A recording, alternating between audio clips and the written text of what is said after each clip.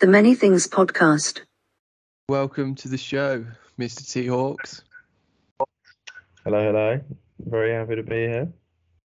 As always, good to see you, mate. We're both dressed very smartly today, both in hoodies. Pulled out all the stop. Lovely. So today, topics we're going to talk about is air pollution, and then we're going to do a little bit on the Rugby World Cup, weren't we? So living in central London yourself, you've experienced firsthand this air pollution. Compared to your parents in rural Devon, there is a noticeable difference, isn't there? Yeah, definitely, definitely. I mean, sometimes you sit on the central line, on the tube, like you can stand at one end of the platform and you can see a visible haze in the air. You look to the other end of the platform and it's like fog. There's like a fog in the air. It's appalling. Do you want some stats? Well, you're going to get some stats anyway. So The Guardian has just hit the headlines recently that their study, same as DW News in Germany, reports that only 2% of people in Europe live in places where the World Health Organization consider there to be a safe level of air quality. So all of Europe basically has dangerous levels of air pollution and causes a wide range of diseases, including lung damage, heart damage, cognitive impairment. Explains a lot, mate. You living in London. Cancers and high risk of dementia and early death. So we really do need to do something to clean up our air pollution, basically. Yeah, we definitely do. I mean, so when when I'm traveling in London, I'm either on my electric bike or I'm on the tube, and they both have big pollution problems. Going on the tube, it's hot. The only good one is the Elizabeth line, because what they do is they have a wall on the platform that separates the train from the rest of the platform, and then they have sliding doors that open, and it keeps all the pollution from the train tracks away from the platform. So those doors, the train lines up perfectly, and then those doors only open when the train is there. But the Elizabeth line's the only line to do that.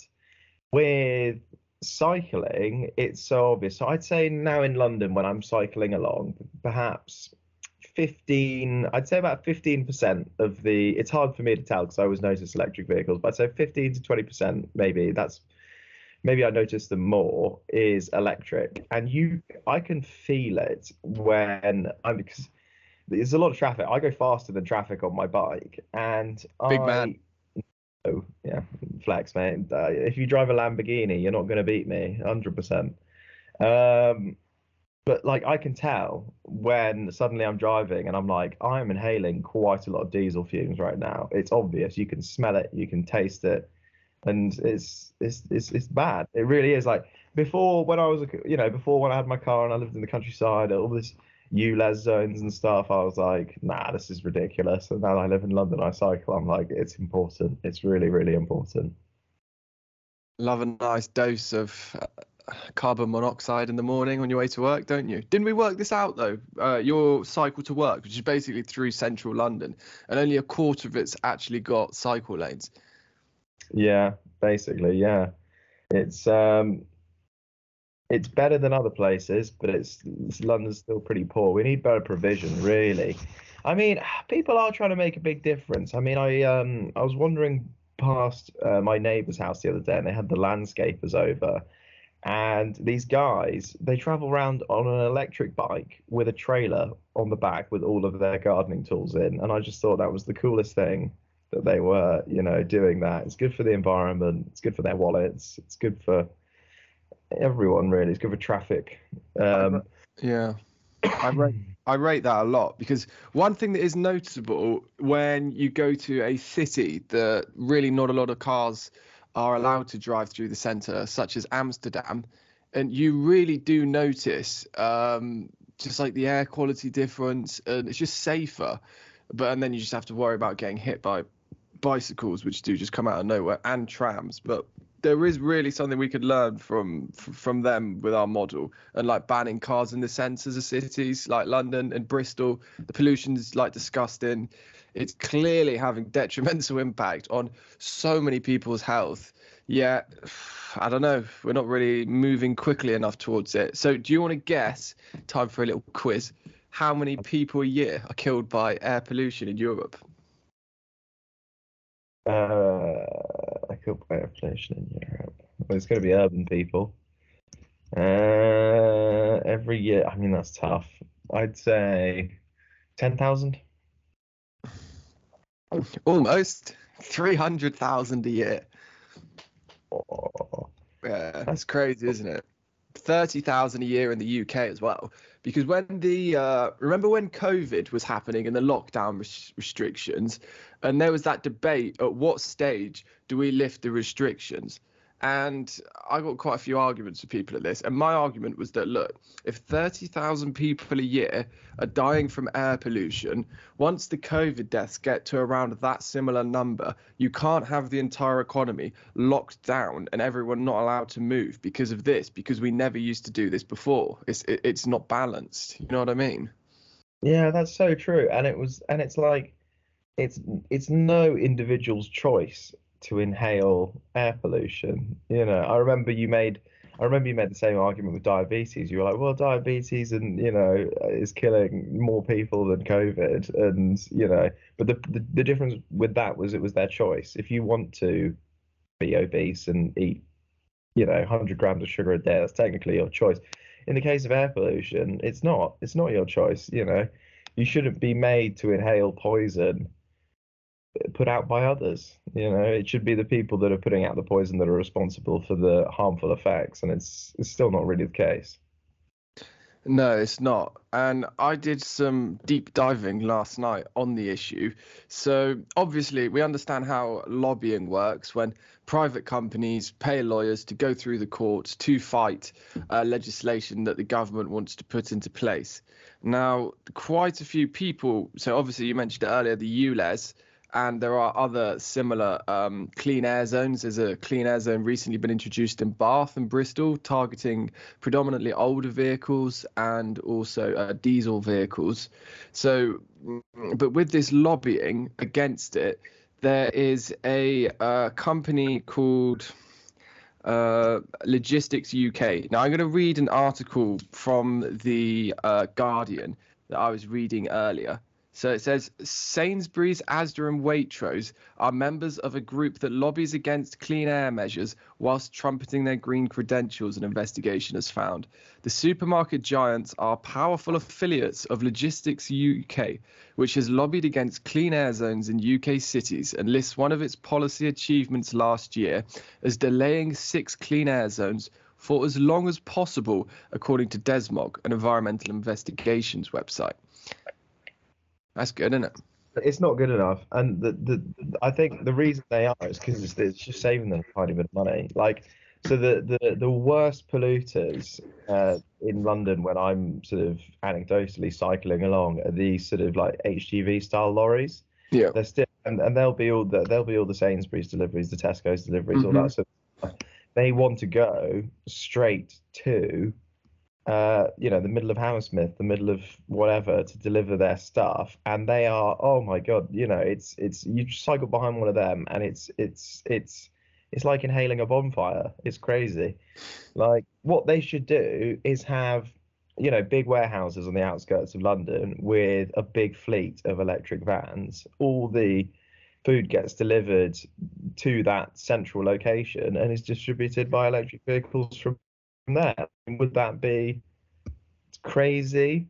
Is that crazy? No. Well, I think the majority of Amazon vehicles in the UK these days are electric as well. But clearly, these companies don't want to pay the sunk costs of switching to EVs just yet.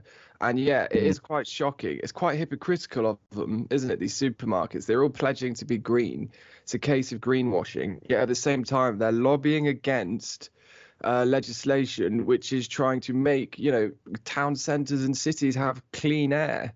Like, it's quite crazy, to be honest. And so this environmental group that was behind the research, Desmog, said supermarkets were among the most powerful as consumer-facing businesses responsible for huge amounts of freight traffic, which is basically exactly what you just said. So yeah, it is because they have, right, we don't want to pay all of these fines for doing our door-to-door deliveries, and yeah, they do need to switch to electric. So if you're listening, the CEOs of Asda, Sainsbury's and Waitrose, sort it out, mate. Sort it out. Did you hear about the I think it's Sunak saying that he's changing our no petrol cars being sold by date to, it was 2025 and now it's 2030, I believe. I Did thought you it hear was about? 2030 going to 2035. I think you're right. Wait. I think you're right, actually. Today's episode is brought to you by UX Torches, providers of small, high-efficiency, military-grade aluminium waterproof torches. They're long distance and perfect for outdoor activities such as camping and hiking. Or if, like me, you just need it to take your bins out at night time. Whatever your need, get yours at www.uxtorches.com. That's www.torches.com. Yeah, okay. Action. After 24 hours of frenetic political briefing, the Prime Minister held a hastily conveyed press conference at Downing Street to announce that the 2030 ban on the sale of petrol and diesel cars and gas boilers would be pushed back to 2035. So, yeah, I mean, I guess it's probably just some of the further right in his party are just pushing, they're typically less environmentally conscious. I mean, that lines us up with the EU. So the EU have made that 2035 pledge, and we were ahead of the game. I don't know if you know this, but loads of these car companies in the last year have made commitments to make huge, like battery plants and all this sort of stuff in the UK. So there's going to be a huge battery plant in Somerset. BMW are making the new electric Mini in England. Loads of these big car companies have made these big commitments to set up base in England, and I think that's mainly based off the fact that we were going electric before everyone else. And maybe they've been very clever. They've stolen all the business, and now they're going, yeah, actually, we're or maybe these car companies are going to go, well, we might actually now move our plans because you said you were going to be all electric, and you lied. Well, no, it is true. I think it's isn't it Tata that own Jaguar Land Rover are building a new battery plant in Somerset. Yeah, I believe that's it. Yeah, that's the one. Because there was rumours for a long time, actually, and substantiated rumours at that Tesla were going to build one of these type gigafactories just on the outskirts of Bridgewater. Because I almost fell off my chair when I read a news article that Elon Musk has landed in Bridgewater in his private jet, like looking at a proposed area. But I think it was because of Brexit. He did a U-turn, and it ended up being built in Berlin. So for people that don't know what Bridgewater's like, Tom, how would you describe Bridgewater? It could use the investment. I mean, the surrounding countryside's quite beautiful, but Bridgewater itself is, I don't know, if you like overweight ladies in tight leggings pushing young children while smoking cigarettes, then it's kind of the place for you. Yeah, it's like Saint-Tropez, except in every single conceivable way, I'd say.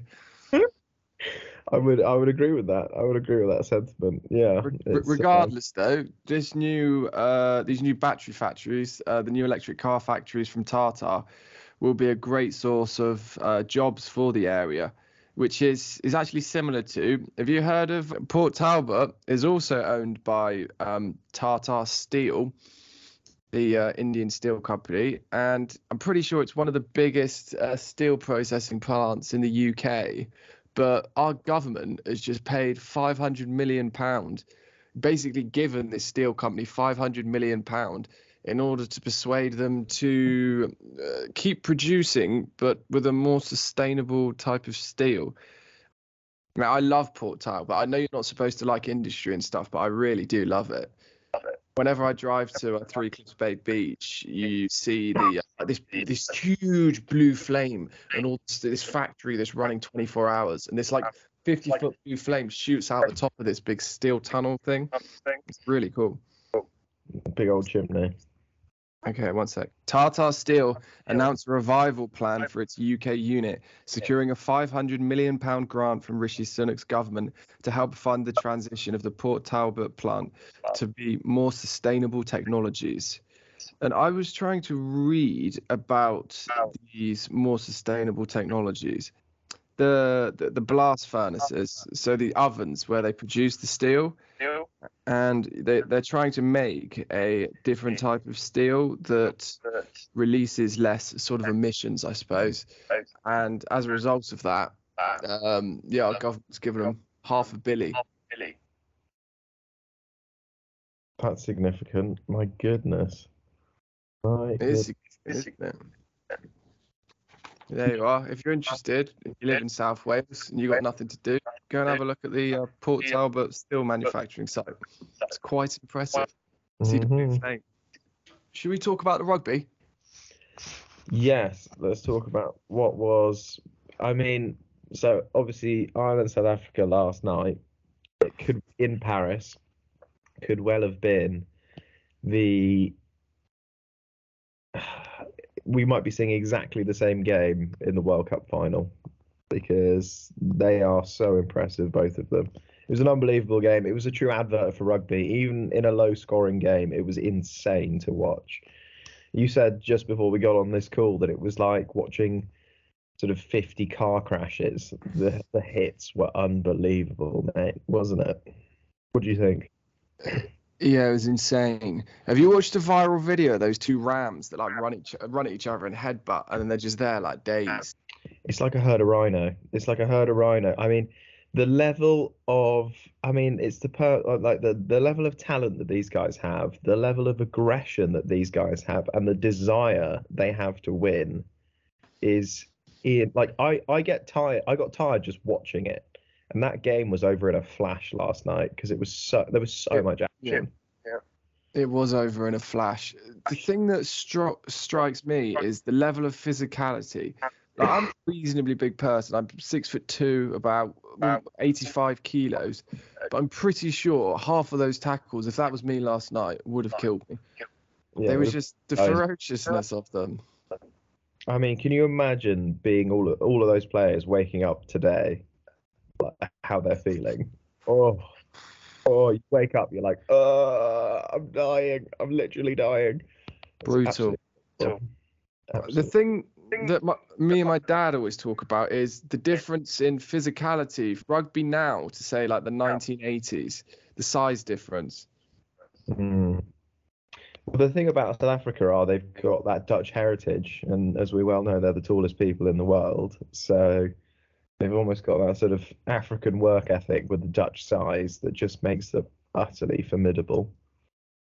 Yeah, exactly. Yeah. It's that combination, the sort of Dutch athleticism with the South African just grit and ability to endure pain that us English have lost many, many, many years ago. Here we go. This is from a website called Ruck Science. Clearly some rugby website. So in the study, the body mass and height of players representing their countries in the first game of the Five Nations in 1955, the average player's body mass was 84.8 kilos, in contrast to 2015, which had risen to the average player's body mass of 105 kilos. Average. The average guy on the pitch is over 100 kilos in weight. I mean, that's unbelievable stat. That's an unbelievable stat. The size of these people. I mean, relative to each other on the pitch, they all look, fairly normal. But I remember a few years ago watching the England rugby team get off the bus at Twickenham, and I was just like, every single one of them is a literal giant. Every single one of them is insanely big, and it's all relative when they're on the pitch. When you see them in real life, and you just shocking, mate, absolutely shocking. It is, because I suppose like how CTE is, getting more coverage in American football now with its impact. It's the same with rugby, because the problem you've got is, but from 1955, whenever the stat came from, like our skulls haven't like evolved to get thicker, yet the players have got quicker and much heavier. So the impacts they're sustaining is just on their heads. It's just so much bigger. They have practice of taking these hits. They're doing it in training day in, day out. Your body gets used to just taking like massive impact. But I don't know, like in a way, it adds to the drama of the occasion. It makes me have so much more respect for them. These guys are literally putting it all on the line for the glory of winning. And it's just like, I don't know, it's like modern day gladiators. It's just, it just adds to the respect that I have for these people, that they just, their bodies are broken and they just keep going and going and going. It's so impressive. I mean, so Jack Willis, I think it's the England number 7, he had a terrible knee injury that took him out. He then got another terrible knee injury. Didn't think he was ever going to play again.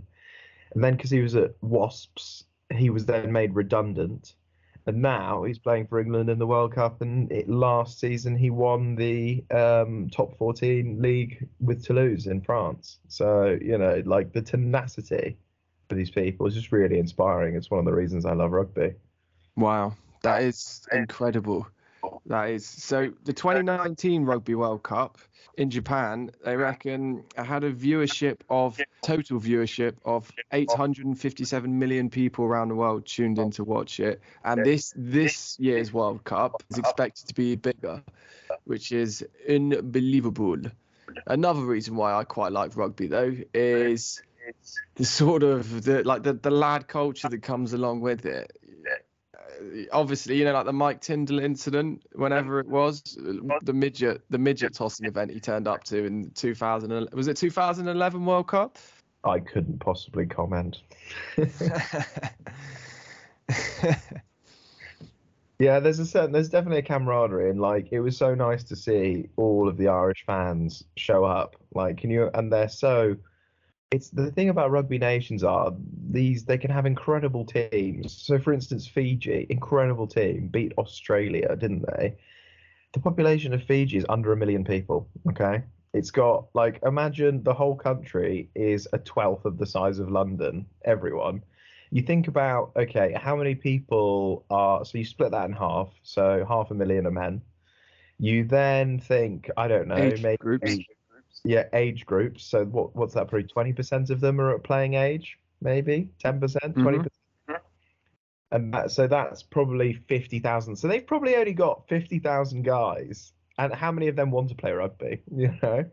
Like how many? Like the pool that these that they have to choose from, and yet they're still just so impressive. Is just I love it. Absolutely love it.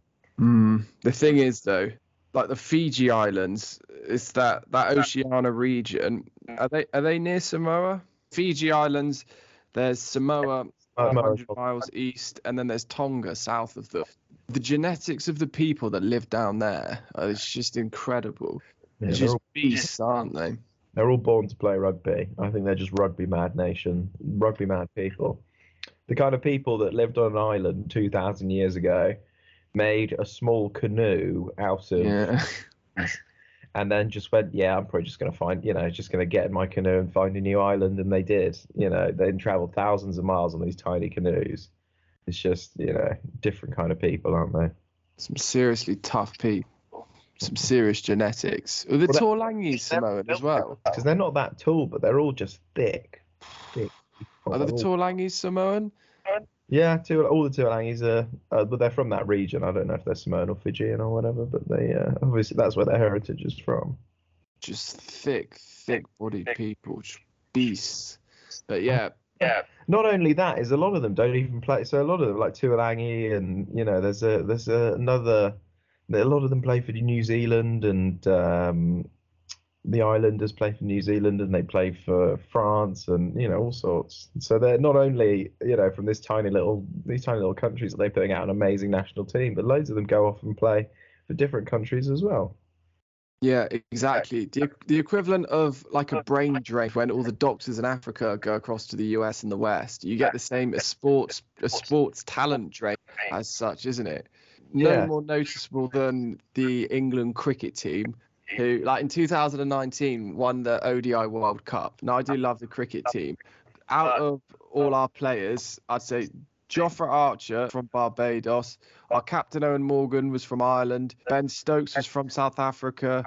Roy was from South Africa. Do like to do that, England. We like to poach players. And we do it by offering these talented 16, 17, 18-year-olds with these free scholarships into some of our top schools, like a Millfield or whatever, that have usually huge fees. And then after that, they live in England for 3-4 years, qualify, and then, And then boom. Well, you can't blame them really because, I mean, so when you get into the World Cup, you get a big amount of money, you get a big grant from like World Rugby or whatever.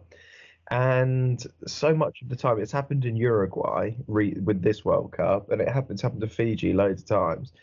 This payment gets made to the board. The board, and it never and that's as far as it goes. It gets stolen, basically, stolen by the government, stolen by the board, stolen by whoever, and it's meant to. So these, when they use these investments properly, they can make domestic teams that then go and play in leagues, and then they have professional players who get paid to do nothing else, play rugby, and then they get a better team.